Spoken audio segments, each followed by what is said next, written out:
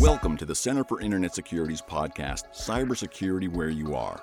Cybersecurity affects us all, whether we are at home, managing a company, supporting clients, or even running a state or local government. Join CIS's Sean Atkinson and Tony Sager as they discuss trends and threats, ways to implement controls and infrastructure, explore best practices, and interview experts in the industry. We are here to bring clarity to these complex issues to bring confidence in the connected world. Hello and welcome to the show, Cybersecurity Where You Are. I'm Sean Atkinson, CISO here at the Center for Internet Security. Today, I'm joined by Dr. Paolo Shakarian of Arizona State University. Paolo, welcome to the show. A pleasure to be here. Nice to meet you, Sean. Paolo, I wonder if you could do a quick introduction in terms of your experience in machine learning and artificial intelligence. Yeah, so I actually started my career in the military. I worked intelligence. And after my second tour in Iraq, I had a really unique opportunity back in '07 to spend time at DARPA. And I was, my job there at DARPA was just to be an advisor, kind of bring recent field experience to the program managers. And one thing that really was quite amazing I got to be involved with was what was called the Urban Challenge. And this was a large scale experiment where universities and research organizations from all over their country took autonomous vehicles to an old Air Force base to test them. And this was back in 2007. So this was really the first major test of autonomous vehicles in a real world urban style environment. And after that, I was really inspired. I was also seeing applications of AI and machine learning to intelligence and counterinsurgency, which was I was at the time, that was my job. So I was really excited about those kind of issues. So after DARPA, I went back to grad school. I studied at the University of Maryland, earned my doctorate focused on AI. Fast forwarding a little bit, I then later on got a faculty position at Arizona State, in which we did a lot of work looking at both machine learning and more traditional symbolic artificial intelligence, how these can work together and how these could make impact in a variety of applied use cases. Fantastic. I mean, a phenomenal background. And I think, Paolo, as we enter into this new age, and one of the kind of the predecessor elements to our discussion was, we'd reached out and we're talking about, Chat GTP3. It's made such an impact, and there's a lot of buzz really around it. But when we break it down, we're looking at underlying large language models. I wonder if you could maybe give a general overview, both in their current utility, and then I think we want to expand into elements of their applications in cybersecurity, both positive and negative. Yeah, so the large language models has been, honestly a quite incredible development. And I've seen this evolution over a period of years. And, large language models are also based in deep learning. And, for those of you who aren't aware in the audience, machine learning before deep learning focused on other methods. So really prior to 2012, you saw things more like support vector machines, random forests, and variants of that. A lot of those things are still around, but clearly deep learning has come to dominate, beginning with the applications to image recognition in 2012. In 2016, researchers at Google Brain introduced a new idea in deep learning, which was a way to rewire the networks in a way to support language tasks. And this was called the transformer architecture. Now, this architecture was so effective for language tasks that we saw it go from research paper to applied use cases in just a couple of years. I took some time off from my university job to work at a startup company, and we started using transformer models like late 2018. for tasks and extracting information that we were collecting to make cybersecurity related predictions. We got like tremendous boost out of that, and the tools we were using were already had a very high level of maturity. Um, One thing about deep learning in general that wasn't true about prior machine learning methods was that by increasing the size of the model and the amount of data used to train the model, you could almost arbitrarily improve accuracy. And this is why companies like Google and Facebook and OpenAI have invested a lot of money in creating models that have literally billions of parameters that are learned from large amounts of data. So ChatGPT being one of them. So seeing ChatGPT being released, this is the latest or one of the latest iterations of these large language models.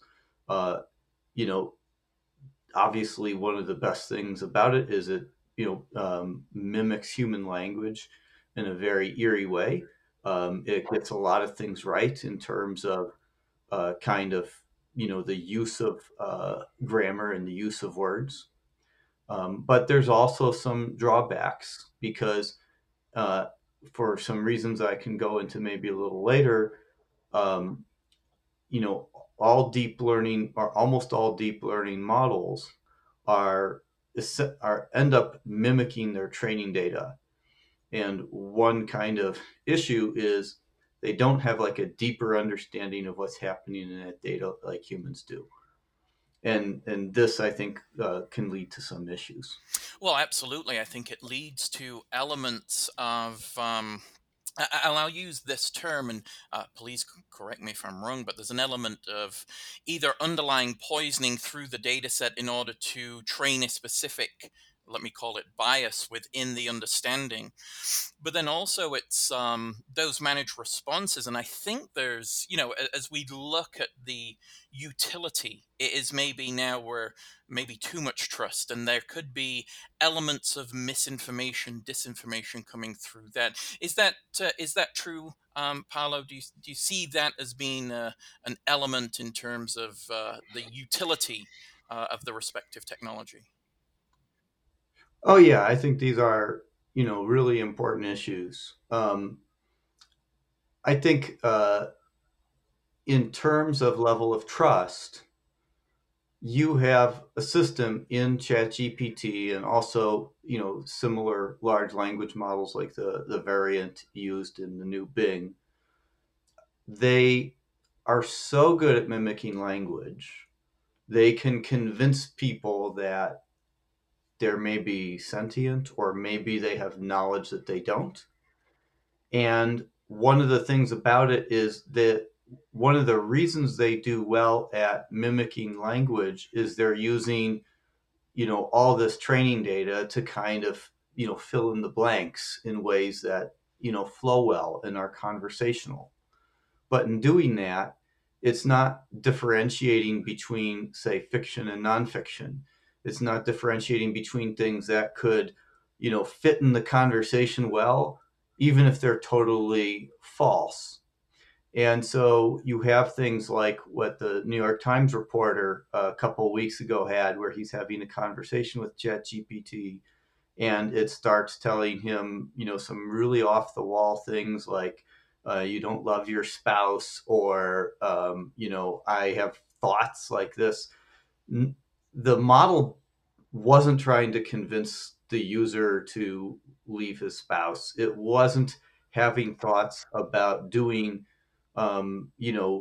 hacking or dangerous things. It's not capable of that. It's not even capable of having those thoughts. It's not something like, me and you, if we were to plan a bank robbery, we'd sit down together and we'd come up with a plan and we'd think through all the contingencies and blah, blah, blah. Like, it's not capable of doing that. It's essentially it's telling a story and it's just doing stuff from text. And that's, I think, where the danger lies, because in many cases, it will do this, and there's no basis in fact. And some of the users of the new Bing have been remarking on this as well, that will say things that didn't even come up in the search that the system did to back up what's in the large language models, just filling in the gaps with just additional stuff, even if they're not true. Yeah, I mean, I think it then gets to, and it's a point taken in terms of underlying information operations, as it were, as an underlying threat, because we get these elements of both truth and accuracy that can be altered, changed in terms of building, as you mentioned, either inconsistency or accuracy, maybe not at the level that we would be expecting in terms of me and you having a conversation. And so when we get to that point, though, I think there's this ultimate threat of this disinformation. And in my mind, and again, respectfully to your research and knowledge here, is that we're scaling a capability in these information operation type elements. So let's say we're coming and utilizing a large language model in terms of building a troll capability. I think we've discussed Russian troll farm, right? And setting necessarily up the element of success in that space because of the underlying convincing in terms of both the language and it's the semantics of it being used in order to go past what we may have seen in the past, which is poor use of a second language from a respective advanced persistent threat or respective nation state. I think it's kind of leveling up. So we've got better armed adversaries. Is that tracking in any way with you, Paolo? I would agree. I think that it drastically reduces the cost to generate content that doesn't have any type of restrictions in terms of truth. And if you understand what how information operations work for things like Russian troll farms, where they hire a lot of people, they have them work in some nondescript building, going to blogs and taking on multiple personas and just by hand generating content that is pushing toward some narrative, or not even that, just countering every other narrative that's out there. Likewise, we've also seen things from Islamic extremists that use a similar technique where they're trying to just spread information, maybe to discredit certain countries or certain organizations or certain governments. And a lot of times, uh, these information operations are launched in kind of a decentralized manner where they they don't have a lot of attribution to a single source.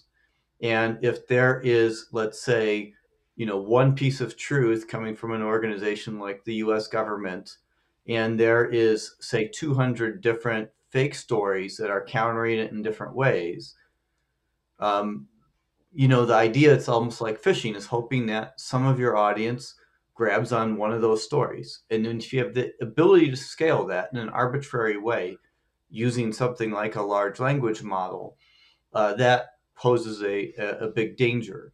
So how do we overcome that? We have models that are purposely designed to sound like humans. It's very difficult to then differentiate between what a human has produced and what the model has produced. And meanwhile, the model's main fault, which is it may have inaccuracies, actually becomes almost a feature for these type of operations. So it as I think this is probably the single most concerning thing in the near term about these large language models is the ability to scale information operations. And I think some people that are doing research on ability to detect this, ability to detect when something's produced by such a model, I think that's from a security perspective, some of the most important research going on in the area. Absolutely agree. I think it's to your point. It's now the detection of those types of constructs in order to realize, and I think it goes to some of the deep fake type work that's also been going on, both from audio and visual.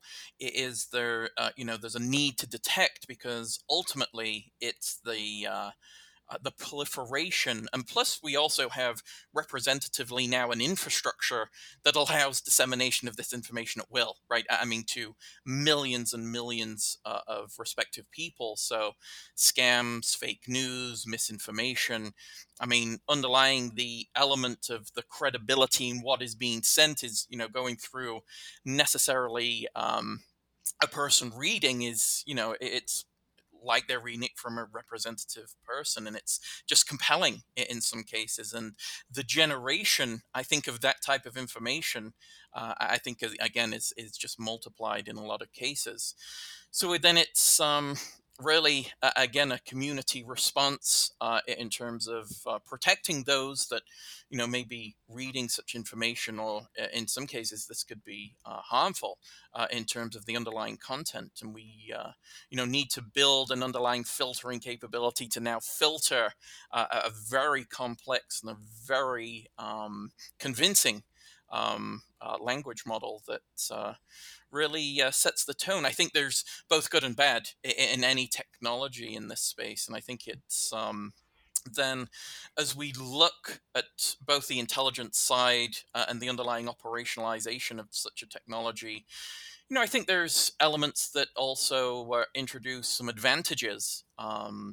But one of the, as we start to look at this then as, a deployable capability in the defensive space, or information operations, threat intelligence, things of that nature, ultimately, Paolo, I believe there's an underlying cost. I don't think these large language models are free. And I think in order to get one that's as effective, and I'll reference ChatGPT 3 here, or 3.5, I think there's an underlying overhead to that capability. Is that true?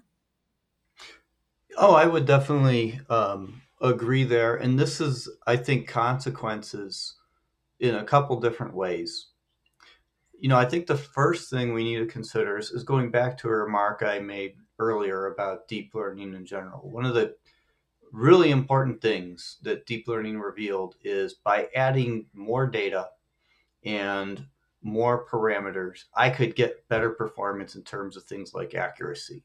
Okay. And this is really quite incredible. And I don't think can't be understated, because when I was getting my PhD, it was regarded that in machine learning, you could only get to a certain point, normally around, an 85% accuracy, before you kind of hit a wall with your existing method. And then everything else to get beyond that, you'd have to do a bunch of like engineering tricks. And that was the limit to where machine learning itself could push you. Deep learning taught us something different. You can just, in general, to a point, you can arbitrarily just add more stuff, add more layers, add more parameters, add more data, and you get improved performance. And this is why we have large language models being created, which you can regard in some ways as it's a brute force approach to language. They're, yes, they do nice algorithmic techniques like the use of transformers, but at the end of the day, these companies like Google and OpenAI and Meta, they are investing an awful lot in hardware and an awful lot in things like electricity just to train these models. And some estimates for ChatGPT's predecessor, GPT-3, estimated it cost about $4 million just to train the model, which is pretty incredible, because you have to think about, well, they have to pay, some really top-notch people to work on this stuff. They probably have a lot of overhead for things like data, and they've probably had some prototype models that weren't free to train those as well. Even if they're smaller, if it still costs a few $100,000 to train a model, I mean, that's not a trivial amount of money. You could hire like, 5 people for that.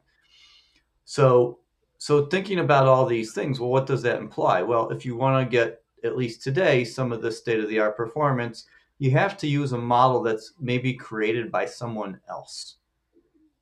And so now we are looking at like a software supply chain issue. Now, we can argue that there's always been software supply chain issues, right? Everyone uses libraries and packages and stuff. No one's building anything, from square one. But the threat surface in a large language model is much different. Whereas maybe with a standard piece of software, you could do fuzzing on a set of discrete inputs. Here, your inputs are language. And so there's all kinds of different things that you can throw at it. So I'll give you an example. We did this study in my research group that we recently released. And we had this data set that's not, we didn't make it up, it's a standard data set of about 1,000 math word problems. And we want to see how ChatGPT did on that. So, my students tried two different experiments. One in which they first said, hey, here's the problem. Tell us the answer, but don't show any of your work. Just give us the numbers. And the reason we did this is we were doing this at scale. So, we didn't want to have a bunch of extra stuff producing the result. And so ChatGPT does this. And 84% of the time in that experiment, ChatGPT totally failed. It got not even anything that could be regarded as partially right. Even if we let it round the answers and all that, 84% of the time, there was no way we could say it was right. When we went back and under about the same conditions, when we removed that additional prompt and we just had the problem and we let it show its work, that failure rate dropped from 84% to 20%. And this is just omitting 2, 3 sentences that if I'm telling this to you as a human would not change how you do math. So this is a vulnerability of one type. And this is not counting all the things like, maybe relating to bias or other problems involving any kind of reasoning skill, what happens, and not to mention things like non-determinism in the results. And so by using software from someone else that is trained on data, we have to understand precisely how that's being integrated with a larger system. We as a community need to develop ways to test that and be able to profile that so we know what we're getting into. And I'm not saying that can't be done, and I'm certainly not disputing the capabilities of these models. I think it's actually extremely promising, because I could imagine a world where in a real world system, even like looking at something like cyber, if I can start talking to things in natural language and it coming back to me with some things to do, that's incredibly useful. There's already people using that for certain coding tasks. But at the same token, we need to understand, when that's failing, and maybe think about having mechanisms around where you enter the prompt, especially for given use cases, how to address some of these, vulnerabilities on this very large attack surface. Oh, absolutely, absolutely. I think you make a number of really salient points there, and I think I think there's both the threat of the capability, but then also its utility in a lot of cases. And like you mentioned, that the new Bing, as it were, starting to integrate an element of this capability through the chat functionality. It makes a lot of sense, and then it seems, as you mentioned, supply chain. It's where is the inherent trust coming from? Underlying, representatively the data, representatively the model that's being built in terms of the number of layers and things of that nature, in terms of the neural network and, as you mentioned, the underlying transformer, is it's just very interesting in terms of now deciphering truth between what I believe will become a competitive space. Even with the barrier of cost to entry, I think there are a number of organizations that, in terms of the successful continuation of that representative organization, have to invest in this space, or ultimately, we could call it white labeling other models to bring into their respective product to add this capability. At this point, Parlo, do you believe that we've, with the release of kind of this open phase of ChatGTP 3, that we've kind of seen, we're on the edge of something new, that representatively our method of gathering, disseminating, and understanding representative information has fundamentally changed?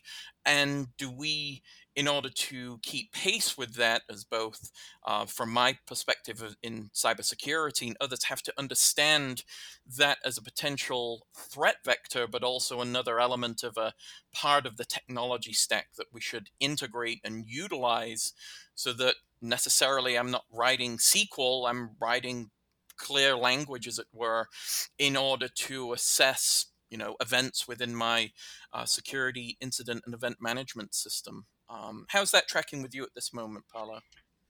Yeah, I think in terms, first on the vulnerability piece, I think that we should be very thoughtful as a community, and actually as both the AI and security communities need to think about this very carefully, is what constitutes a vulnerability to such a model. So, you know, are we going to have something like, CVEs for large language models?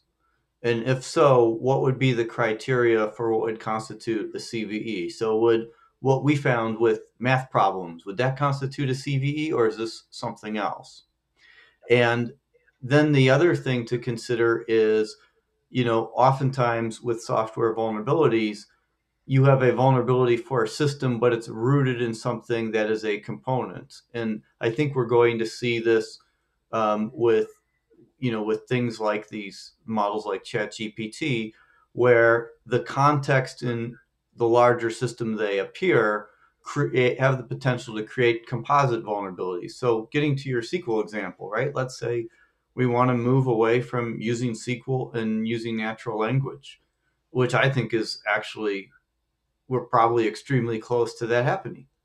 And there's some reasons for that, right? I mean, like, I think there's less people who are learning SQL in school because of, other types of database technologies out there that use things like, JSON document stores and stuff like that. So you're probably going to have less SQL people. You still have a ton of SQL infrastructure, especially in like finance and stuff like that. And so how do you interface with that in a way, very rapidly? Well, so large language models is a great candidate for that and has shown great promise already in other code generation tasks. So why not? Well, um, if that's the case, we have to understand, when are there changes to how you enter information that might cause the sequel to look like something that's different than what's intended.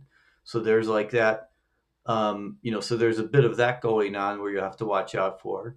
And will being able to ask something in language, because it can allow you to do kind of arbitrarily complex queries, would that allow an attacker to more easily identify vulnerabilities? Because think about it, if I have a SQL database today and I need, and it's overall pretty secure, but maybe if I have some extremely long and complex query that someone took like, 6 months to engineer, yeah, maybe I'm vulnerable to that. If I can come up with that long, huge query in 10 minutes using a large language model, now I have to think of security a bit differently than I have in the past. Maybe there's new types of injections that now can become possible. And this is what I mean by composite vulnerabilities that have to be considered. Absolutely. Um, Absolutely. No, I think that's, I think it enters into really a new realm of vulnerability classification in terms of, language vulnerability. Like you mentioned, the ability to generate a long form query through that process, and representatively going through parameterization and understanding representatively the query and its interpretation, is another method of inject. I think that's a fantastic element. And you also mentioned CVEs. It may be that there's a new classification system that's required in this space in order to collate these thoughts. And it leads me to some work. I believe through MITRE. I think they're looking at this through the adversarial threat landscape for artificial intelligence systems. I believe Atlas is the acronym in that space. Sorry, I had to decipher the acronym, as it were. I should have just asked ChatGTP, but anyway, I'll go from memory. And so we're looking at these elements, and I absolutely concur with your thoughts here. That is, there's new boundaries being opened, but I also think the velocity in terms of which those boundaries will be exploited, again, is factors faster in this space with these representative models. I think it's and again, I'd love to get your thoughts on this, that we've maybe lowered the barrier of entry representatively, both from those coming into the field of cybersecurity and really representatively other fields. But also, we've reduced that boundary as well for those that are adversaries in this space, and the utility may enhance a representative skill set. It seems like maybe the skill set adjustment in a lot of spaces in terms of what we will be training on in the future as these technologies become ultimately integrated. Because I don't really see us turning back and saying, no, that seems like a bad idea. I think it's given its emergence and the vast number of people utilizing this capability, it seems like it's really here to stay in a lot of cases, and we're going to have to adapt to it versus it maybe adapting to us. I mean, I think we've seen similar evolutions in the past in cybersecurity. The rise of, HTTP, the rise of web-facing databases, I think provided similar challenges in the past. Although at the time when those things came up, there were, several orders of magnitude fewer users. Um, I think, like with many things with cybersecurity, cybersecurity engineers and scientists tend to become like a jack of all trades. And I think what you're going to see probably happen with cybersecurity is you're going to see a little bit of more of a AI and ML skill set maybe kind of bleed into there. Uh, I don't think people in cybersecurity are going to need to know a lot of the specific science behind some of these models, but I do think they will need to understand the basics of the conditions upon which it are training, the basic properties of it, what these things can and can't do. And I also think that cybersecurity professionals looking to address these problems are going to need to understand AI and machine learning from an engineering and operational perspective. And there's a lot of people who do research in AI and ML who don't even have a full appreciation of that. A lot of the operational and engineering perspectives, really, the people who know that best are the people who are running these systems in companies that are providing, some kind of service, and who have a lot of pressure on them to deliver, make sure those systems are delivering timely and accurate results. And so um, I think that kind of knowledge is also going to be really key in managing this new threat surface as a community. Exactly. Now, it actually leads me to another area of review. Is I think we'll term it the black box nature of these large language models.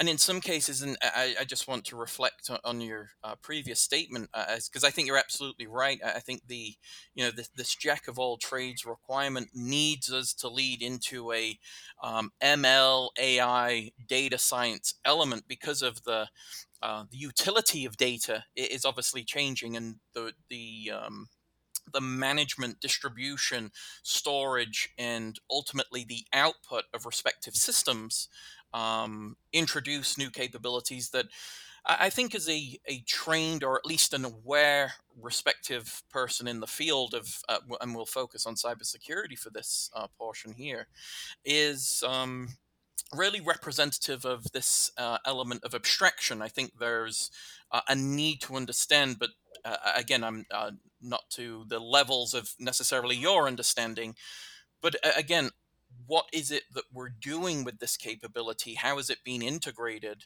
But then ultimately, there are still vulnerabilities, even through this black box element of large language models, in understanding, respectively, the accuracy or the output of a representative confusion matrix in order to understand what are we seeing the benefit here of introducing a capability in this space, and are we seeing necessarily the payback, um, through both its utility and, as we mentioned before, the underlying cost to integrate.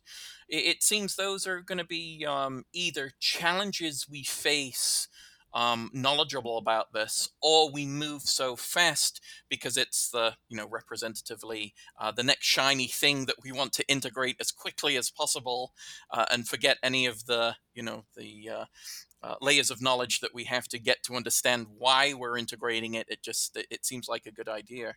I think that may be elements that need to be considered, kind of across a number of different business units, or representatively those businesses looking to utilize the capability in this space. Are we waiting for maturity and, representatively, the lessons learned of the introduction of, as you mentioned, again, the web and the internet and email and those things? Are we going to use those lessons learned to make sure we don't make the same mistakes? And ultimately, I feel there may be a velocity and integration of this technology that might surpass our need to learn from the past in order to get the functionality of the future integrated as quickly as possible.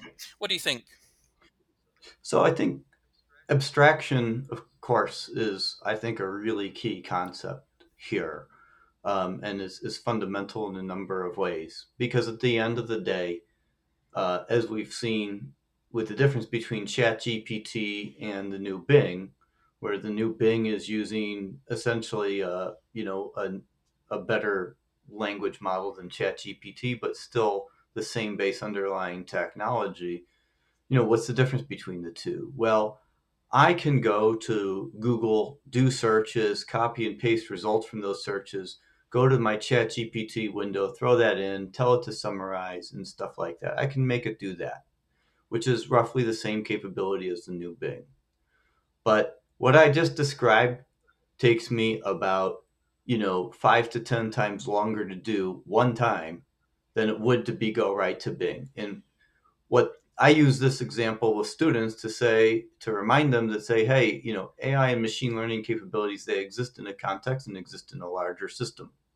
And so Bing is kind of a nice example to talk about that, because what else is going on? Well, there's, a large query action that is information retrieval that is not directly related to the large language model. You can still use Bing without the LLM, just normal. And Bing is also, or I'm sorry, the LLM is also queuing Bing to make searches. So there's an interface issue, and there's a totally separate task. But that information retrieval task has to be modified on the edge cases to work with the large language model, both on taking that input, sending it to Bing, and then taking the results from Bing, putting it back in the large language model, presenting it to users. At those seams, there's opportunities for vulnerabilities. And someone looking at this from a systems perspective can start to think of, the large language model as a black box, but understand sort of the form and function of that black box. And even in this example, we see two different areas. We see the area from conversion of the natural language into the queries, and we see the conversion of the query results into a summarized paragraph for the user. And these are the same. This is the same model, but it's now being used in two entirely different use cases. And so there's a different set of vulnerabilities with each, different inputs and outputs for each, and different ways to evaluate each of those. So, and that's another big thing. How do we develop evaluations and test cases for this type of technology in a suitable manner? Abstraction is important for another reason, though, that's specific to deep learning, and that is that deep learning is inherently a black box method, with a couple exceptions, namely in the neurosymbolic area, which I've been doing some work on. Outside of that, which is extremely new and most of it's still on the research side, deep learning models, especially these more commercialized things, they're entirely black box. And the reason is that what is being trained at the end of the day is one very large function. And no one can really easily interpret a function that has a billion parameters. That's not realistic. If it was a simple linear function with a slope and intercept, we can talk about that very easily. But it's not, a billion parameter function is just not interpretable in any kind of reasonable manner. And so now what you're faced with is, this gets back to the issue of test cases, is to understand what's going on. We have to almost be evaluating it empirically. And we have to look at, I give it this kind of input, what sort of output does it get me? And that, that essentially is what we did in this small experiment where we sent it 1,000 math problems. But think of the limitations of my study. I had 1,000 math problems that came from the certain data set. And if I'm a company like OpenAI or Google and I'm training one of these, well, of course, at some point in time, I'm going to go and grab that data set myself and use it for evaluation. So how do we test boundaries of something if everyone is kind of using the same data? And these big companies, they have enough manpower and smart people where they're going to, grab every conceivable data set out there. And so that also makes evaluation tough. So how do we red team that appropriately? And this is, again, getting back to the discussion of vulnerabilities. I think the big way that this differs from past generations is due to the use of language, is the attack surface is not something that you can start probing with, something like, fuzzing of discrete inputs like you can in so many other things. And you have to think of, well, how can I form those inputs using natural language? Do I have intuitions as to ways of crafting natural language that can form malicious inputs that would and also be generalizable into a large portion of the attack surface that then I can implement controls around, either if I'm a company like OpenAI making the model itself or someone employing the model like Microsoft and putting guardrails around. And so these are tricky things. And I think that there's probably still a lot of work that needs to be done to understand that. All that said, I think companies that are employing this, I think just being aware that these are issues is going to help them overcome a lot of the low-hanging fruit style attacks, which will be the first generation of attacks against these things that we'll see, I believe. And so, you know, I think hopefully the lessons from that security have taught us about deploying things on the internet have resonated with people who make decisions to deploy large language models and things like products. Absolutely. No, I think it aligns to both the supply chain, and it's another topic we've been talking about on this podcast. I'm really coming from presidential type approaches to national security is, ultimately it's not on the end user the responsibility, but moving that back to the organizations, the corporations in terms of this capability. So I do believe, and to many of the points that you've made, there's a responsibility in the deployment of these models, but then also, caution for those that are utilizing these representative models in terms of both their use and underlying functionality. I don't think it's an element of, oh, we've solved a complete set of problems. I think they're tools that are aid us in representatively managing representative problems in many different spaces and topics.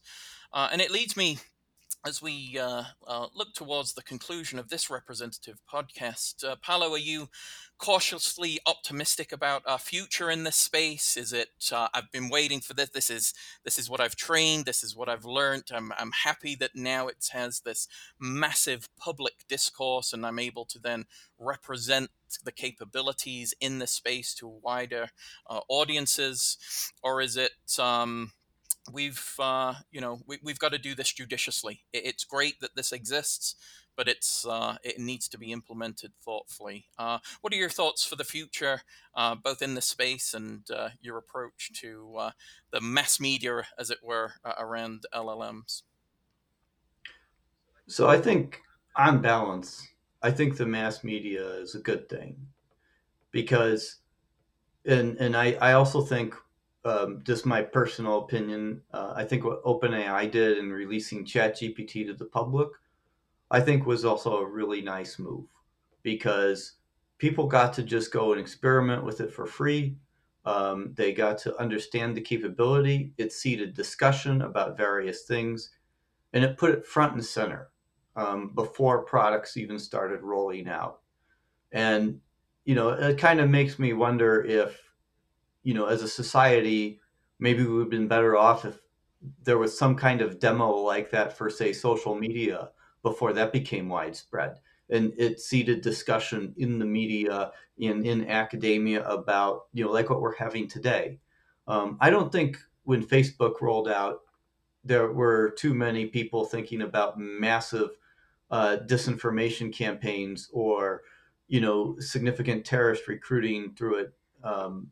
I could be wrong. Maybe there's some voices in the wilderness, but I don't think we've had the same level of discussion, 20 years ago about social media that we are today about these models. So I think that's a good thing. I think it's also a good thing in that it's getting people excited about the technology, especially in the United States where we're a little bit behind on STEM and K through 12. And now you got kids playing with it and talking about it. So I think that's really good as well. And I think from, my perspective as a researcher, it's allowing us to latch on to very interesting problems, and we can direct our research toward ways that can lead to tangible benefits. Our study that we did on ChatGPT, um, according to their webpage, OpenAI is encouraging of this kind of thing. Identify the limits of our models. I don't think they're, upset about our study. I, what based on what they're saying, they want people to do that so they can iteratively improve, and I think that's a really positive thing. Yes, I do think because of all the reasons we've talked about in this conversation that we need to be smart about how we employ these things, in particular on the productization side, and be careful about thinking of things like how is it integrated with the larger system, how does this change the attack surface, and how do I test that. And um, I think that's going to be really key in moving forward and avoiding something terribly catastrophic that could happen, that could lead to another so-called AI winter where people don't embrace the technology because they're afraid of bad things happening. Absolutely, absolutely. Thank you. So before we conclude, Dr. Shakarian, one of the things, where can people find out about you and the work that you're doing at Arizona State? And as we mentioned, social media, how can people learn more about things that you're doing and your representative in this representative space? No, thanks for that, Sean. So we have a YouTube channel that is called the Neuro Symbolic Channel, and there we talk about